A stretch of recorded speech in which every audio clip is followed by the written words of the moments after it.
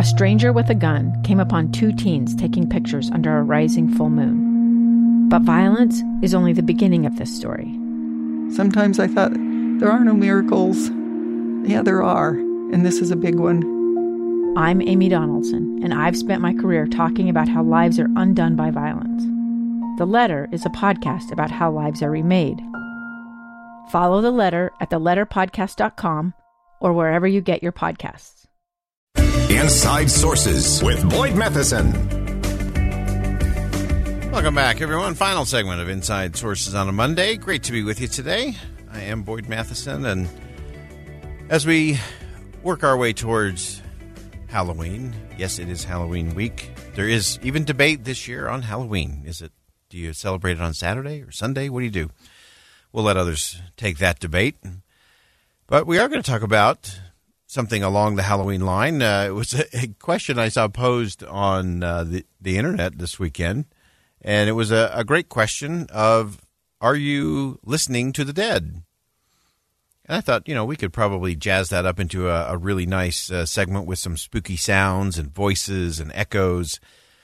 But the real focus is, are we listening to the dead? Are we listening to those who have gone before? Are we learning the lessons of history? If you missed earlier on in the program today, we actually had a great conversation with Jay Evenson from the Deseret News, and he's been listening to those voices. He talked about some of the things in terms of what we need to do as a country, things that go back to 1776, and talking about, good fiscal policy and making sure we have a legal system and an economy and how we've just blown through all of those. We used all of those principles to become the most prosperous nation in the history of the world, and now we're at $30 trillion in debt. Perpetual deficit spending. And Jay Evenson pointed us to, of all places, Estonia, a former republic of the Soviet Union, who understands communism and socialism up close and personal, and how they've become one of the most prosperous countries on the planet. Why? Because they followed the principles. They looked to history, they learned the lessons of their own history, and now they're doing something different as a result. There's a quote that's often attributed to Eleanor Roosevelt, one of those voices from the past, that says, learn from the mistakes of others. You can't live long enough to make them all yourself. I think we can apply that to a lot of things going on in our nation's capital. Can we just learn the lessons of history?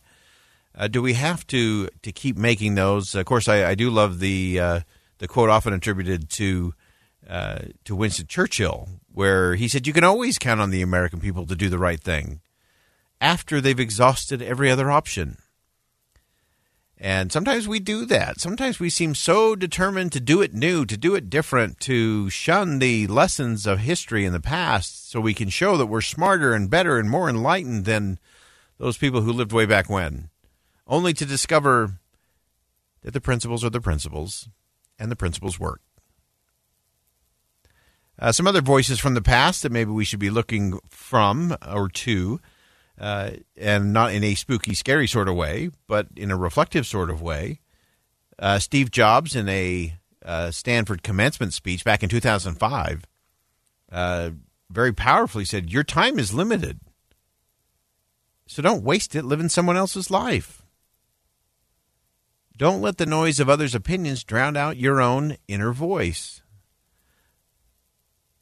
And the irony of that, of course, is so much of the digital world that we have access to because of his brilliance has led so many of us to waste so much of our limited time living someone else's life or just watching someone else's life. Endlessly, mindlessly scrolling through social media, comparing ourselves to someone else's perfect life that they're portraying on social media. I think that's a voice we should listen to. Don't let the noise of others' opinions drown out your own inner voice. Listening from within is every bit as important as everything else. Let's continue with some voices from the great beyond. Grace Kelly said, my father had a very simple view on life. You don't get anything for nothing. Everything has to be earned through work, persistence, and honesty. That's a pretty good motto for a Monday. Now, just imagine for a moment if we were to just apply that simple principle to our government. You don't get anything for nothing. There is no free.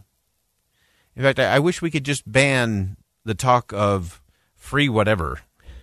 Free healthcare, free college, free. There is no free.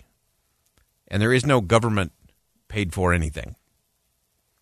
It's all taxpayer paid for everything.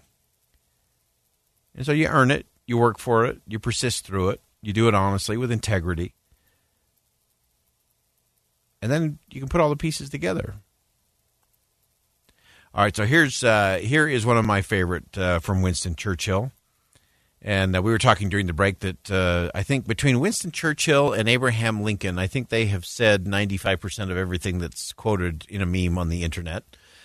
So a lot of those are not totally accurate. This is one I think we're pretty confident in. This was a BBC post, and they're very protective of their Winston Churchill quotes.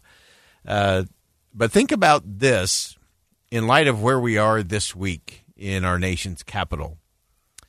Churchill said this: politics is the ability to foretell what is going to happen tomorrow, next week, next month, and next year, and to have the ability afterwards to explain why it didn't happen. And to me, that is sadly what has become of a lot of our politics, is that we do foretell, and just think of how many times we've heard this over the last few months. We have had politicians foretell gloom, doom, tragedy, calamity, and beyond with such certainty of what was going to happen tomorrow, next week, next month, and next year. But then, as Churchill pointed out, they have the ability afterwards to explain with equal confidence and conviction and certainty why it didn't happen. And then to declare in the same breath how confident and certain they are about what will happen next. That is the state of politics in our country, is trying to foretell the gloom and doom, to really try to create this anger, fear, and frustration, to put people in a place with so many false choices, so many fake fights, so many things that just don't add up in the end. And then when everything doesn't go as horribly as you claim in your fundraising email to your donor base, you move on to the next thing. And there's always a next thing. And until we start realizing we have to make this thing the thing, we're going to keep having political battles that never lead to policy solutions that ultimately deliver the outcomes that the American people need. And until we can get to that, we're going to be in this lather, rinse, repeat mode, and we're going to wonder why we're still having the same conversation about the same problems, because we're not getting to the right conversation. And that conversation requires all of us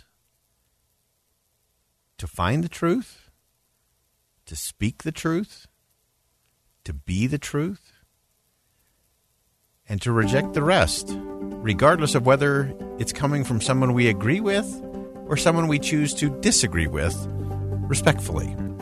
I'm Boyd Matheson. Thanks for joining us on Inside Sources today here on KSL News Radio. And as always, as you go out into the world today, make sure you see something that inspires, say something that uplifts, do something that makes a difference. A stranger with a gun came upon two teens taking pictures under a rising full moon. But violence is only the beginning of this story. Sometimes I thought, there are no miracles. Yeah, there are. And this is a big one. I'm Amy Donaldson, and I've spent my career talking about how lives are undone by violence. The Letter is a podcast about how lives are remade. Follow The Letter at theletterpodcast.com or wherever you get your podcasts.